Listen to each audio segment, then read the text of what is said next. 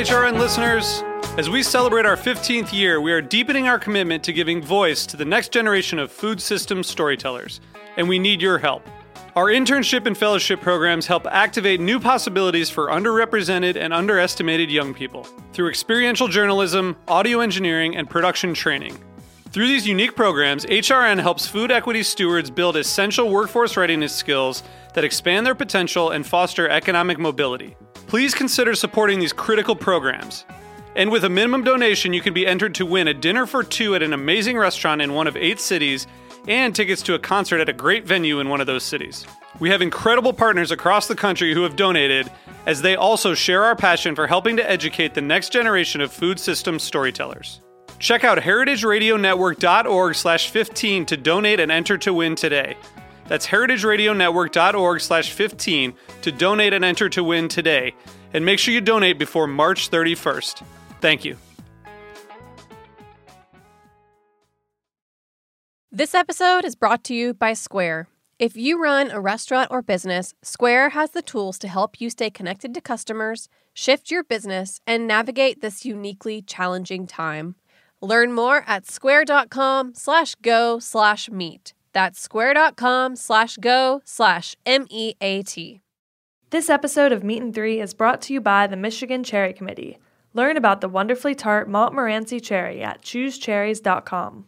HRN is offering complimentary business memberships to 50 Black, Indigenous, people of color-owned food businesses this summer. The deadline to apply is July 31st. Each business membership, a $500 value, is an advertising opportunity that will allow businesses disproportionately impacted by COVID-19 to connect with HRN's listening community and promote their work. To apply and review the terms and conditions, go to heritageradionetwork.org/BIZ. As the hospitality in general rebuilds itself and, looks for tourism to come back to Boston, because that's very, very popular here. What we would like to see, and, hopefully I speak for others, we would like to see marketing of Black businesses. At a city level where tourists come in, we would like to be, at the table of marketing our businesses to people coming in from across the country and across the world. We would like to see some loans come to us with a rate that's affordable and commensurate with, how we can pay the loans back. We would like to see some grants. We have seen in this country organizations and companies and airlines and banks just bailed out right and left. We would like to see some type of financial program that supports Black businesses getting a little bit stronger. And it's not about a handout. It's not about a give me. It's about some equitable funds that can be used to strengthen and grow our businesses. That's Cheryl Strotter, the owner of Soleil Restaurant and Catering Company in Boston. She's also a member of the Boston Black Hospitality Coalition, which is organizing to preserve the few Black-owned gathering spaces in the city. COVID-19 has affected Black business owners differently in many cases from their white counterparts. Not only are they losing revenue because of the virus, but long-standing issues like discriminatory lending practices and undercapitalization have made financial relief harder to come by. This week, we look to leaders in the food world who are working to build a more inclusive industry. From farmland to 4th of July barbecues, a brewery, and an app, we're exploring how to correct historical narratives, connect consumers with Black-owned businesses in their neighborhoods, and build coalitions across the food world. I'm Katie Mosman-Wadler, and this is Meat and Three. Meat and Three. Meat and Three. Meat and Three. One meat, three sides. Food, news, and storytelling. A square meal for your ears. Meat and Three.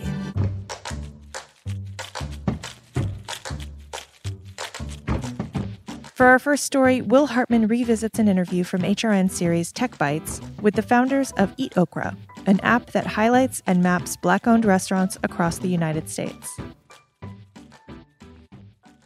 In 2020, consumers are placing an unforeseen emphasis on aligning their spending with their values. efforts to support local business, prop up communities that have been historically damaged, and keep money away from the hands of large corporations has opened up new forums for information to be spread. Eat Okra is an app that helps eaters find Black-owned restaurants. While Eat Okra has been on the App Store since 2017, it has gained a following in the past few months. Co-founder Anthony Edwards Jr. shares his inspiration for creating Eat Okra. We knew a lot of Black-owned restaurants, but we wanted to find different ones, and maybe some closer to where we were in Brooklyn, because the ones we knew were mostly in Harlem. So we went online, we found a bunch of them, and we thought about it there should be an app for this, something that we can quickly pick up our phone, search soul food, and have a whole listings come up, and that didn't exist. And so we decided this would be a great concept that we should run with and just see how the community accepts it. Justin Johnson, the main designer and engineer of Eat Okra, shared a few thoughts on why their app creates an important space for conversation regarding why the background of a restaurant, who the chefs are, who owns it, and how the food is sourced, etc., will be a necessary feature for other apps in order to satisfy consumer concerns about how they spend their money. In the app where they can actually specify those things and find restaurants that are doing and supporting those things. I think that's something that people would want to know, because it plays into the convenience of just, all right, I don't have to think about this too hard. I can check off this category, and then I know that I'm being responsible about where I'm spending my money. For Eat Okra, it's not just Black people that are looking to support Black-owned businesses. I think it's also people that realize that they're coming to a community and changing how it works culturally, what the demographics are. And instead of feeling like they're separate from it, they want to be a part of it. And I think a part of that is looking for, ethnically specific owned restaurants to whatever the makeup is of that community, to know that they're actually supporting it and not taking away from that community as well. According to their website, Eat Okra has now grown to include over 2,600 restaurants for their 150,000 users. While there are many services that showcase specific restaurants in one city, Eat Okra is a centralized location which covers many of America's large cities. Small business, and especially Black-owned small business, are in jeopardy. Apps like Eat Okra are an excellent step in giving consumers more information for how they spend their money. Download Eat Okra from the App Store or Google Play Store and find out more from their website, eatokra.com. The Eat Okra team actually went back on Tech Bites recently. You can find episode 210 of Tech Bites wherever you get your podcasts. Next, Tosh Kimmel speaks with food scholar Adrian Miller about the history of American barbecue. In the wake of George Floyd's murder at the hands of Minneapolis police, the country has experienced a reckoning unparalleled in recent memory. Though Floyd's death rocked the nation, he is neither the first nor the last to die as a result of reckless and violent policing.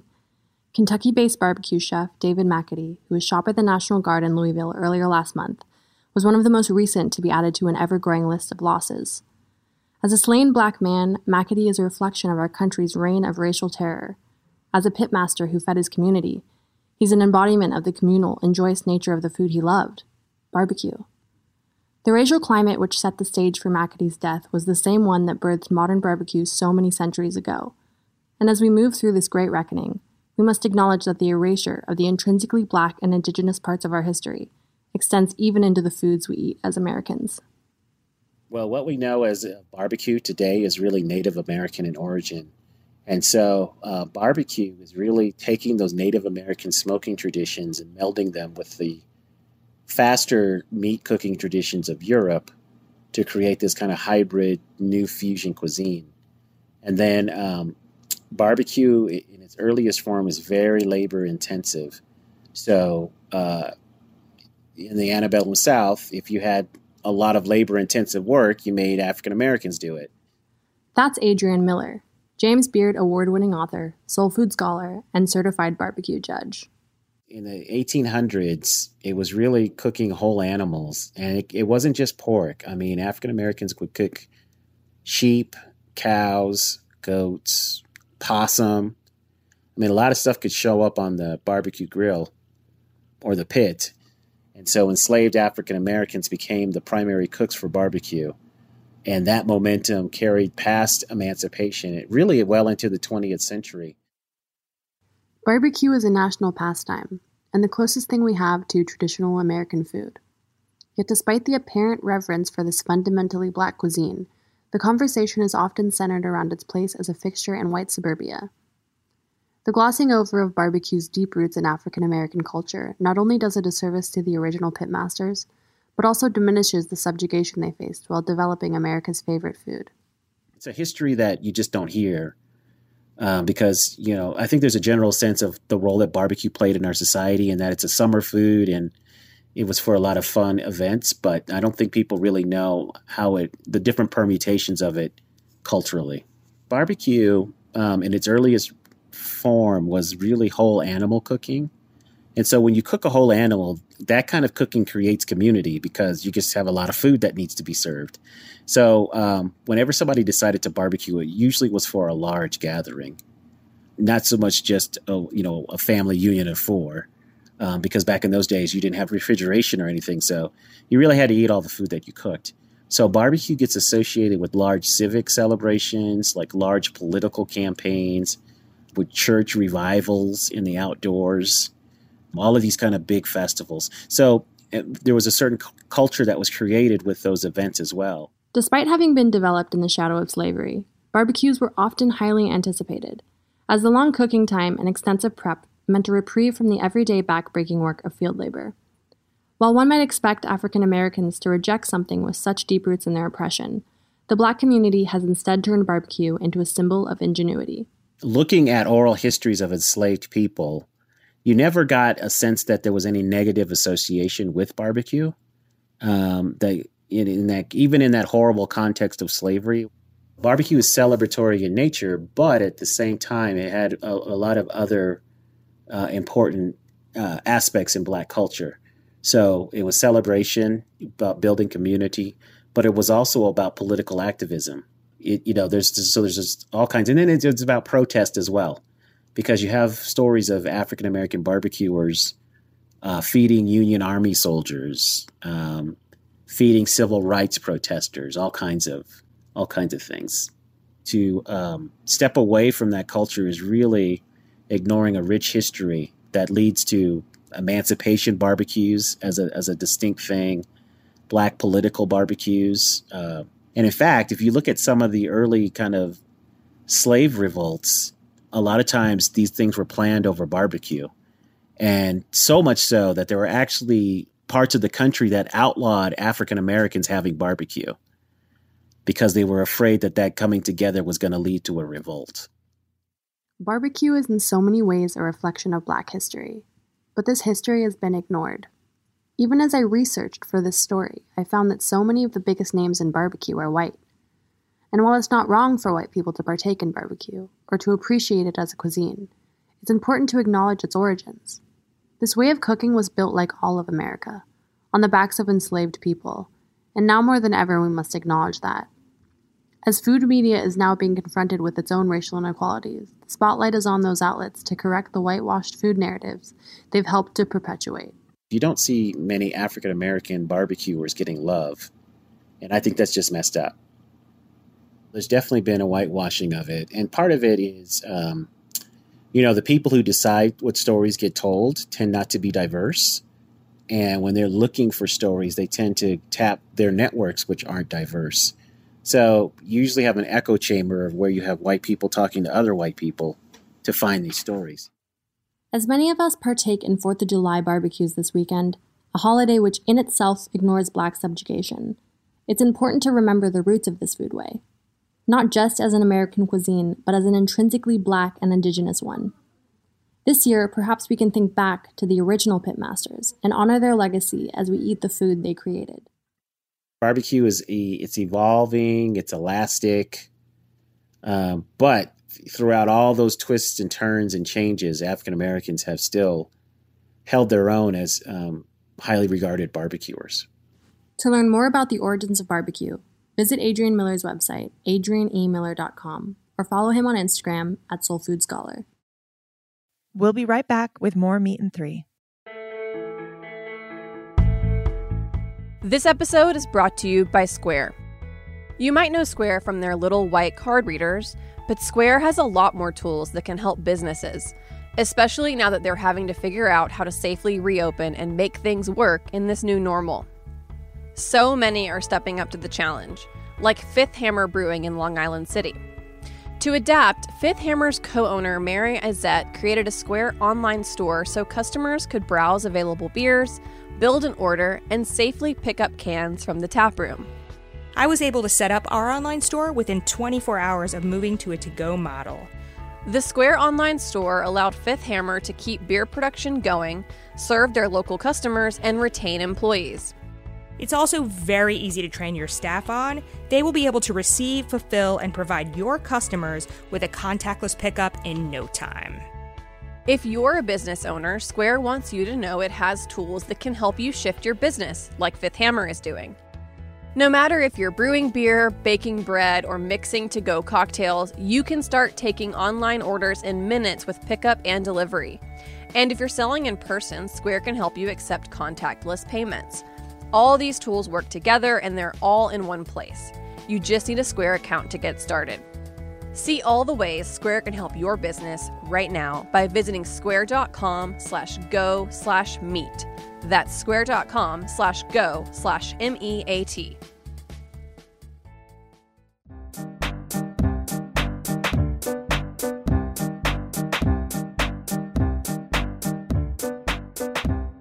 This episode of Meat and Three is brought to you by the Michigan Cherry Committee, representing 75% of U.S.-grown Montmorency tart cherry production.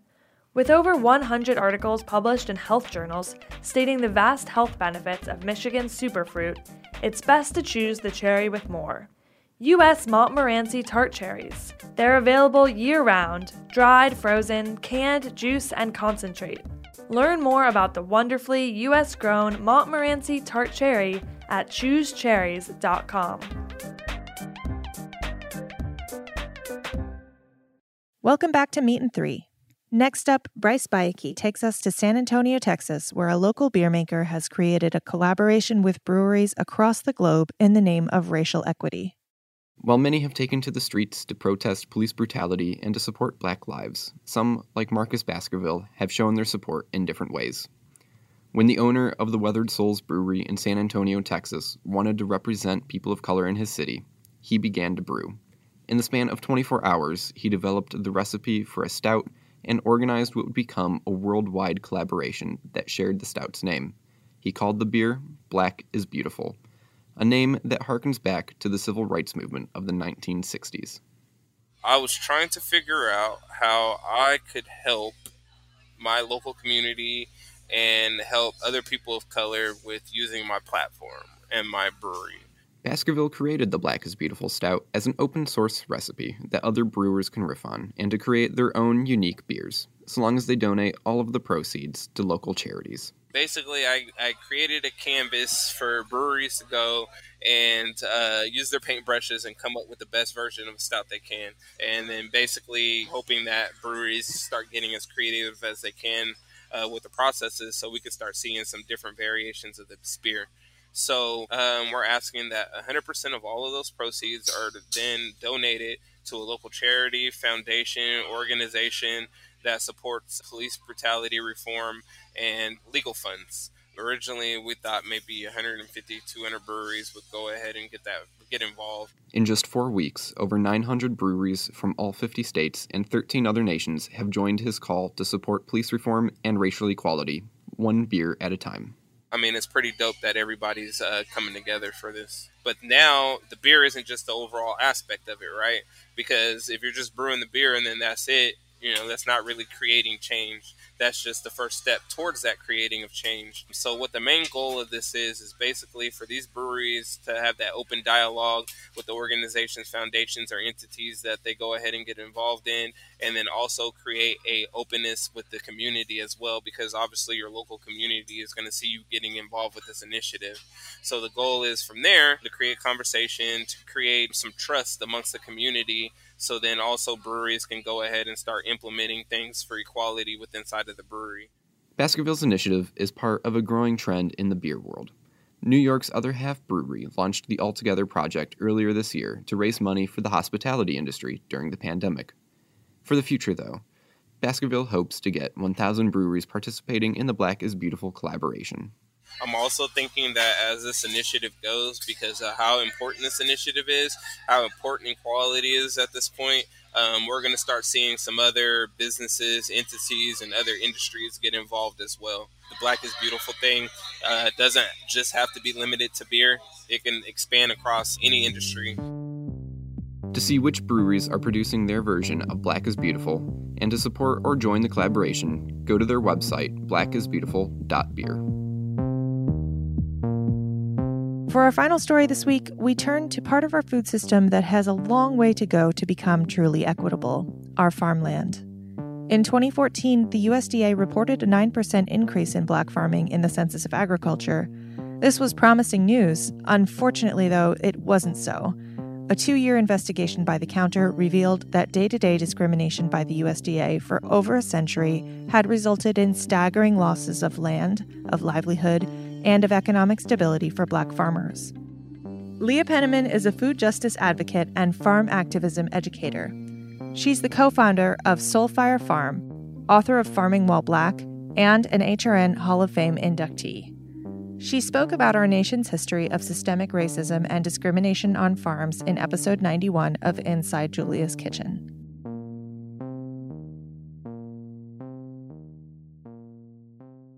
So it's actually a heartbreaking story in terms of the land theft and disparity in this country, that 98% of the rural land in this country is white owned, which is a higher percentage than ever.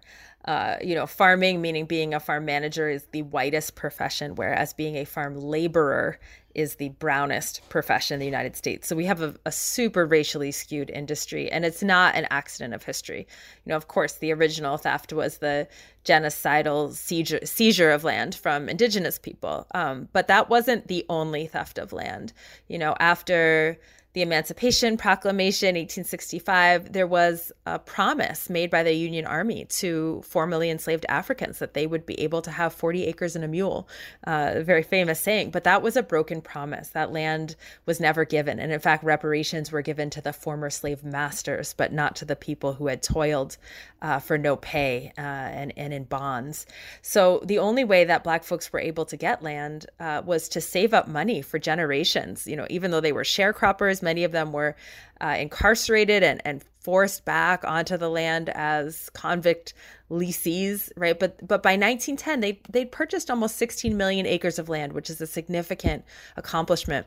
And almost all of that is gone. The backlash by white supremacists was really swift and severe. The Ku Klux Klan, the White Caps, the White Citizens Council did not want to see Black people owning land. And so they burned crosses, they burned down houses, they shot at people, and they literally stole their deeds. So that was the major push factor for the Great Migration, right?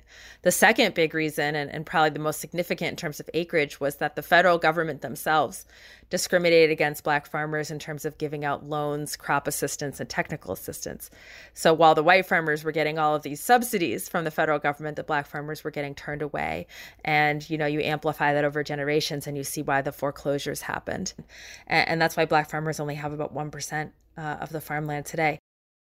To learn more about Leah Penniman's work uprooting racism in the food system, visit soulfirefarm.org. And for further reading on how the USDA distorted data to conceal discrimination against Black farmers, visit the link in our show notes for the counter's full investigation.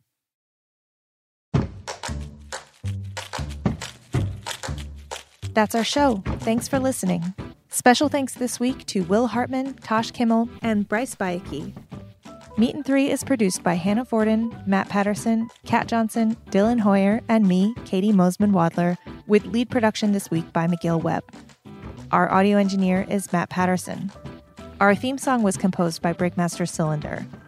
This program is supported in part by public funds from the New York City Department of Cultural Affairs in partnership with the City Council. Meat and Three is powered by Simplecast. Meat and Three is a production of Heritage Radio Network, the world's pioneer food radio station. Learn more at heritageradionetwork.org and follow us at heritage_radio. And please stay in touch. Whether you have a story idea or would just like to say hey, Write us at ideas@meetand3.nyc. That's all spelled out.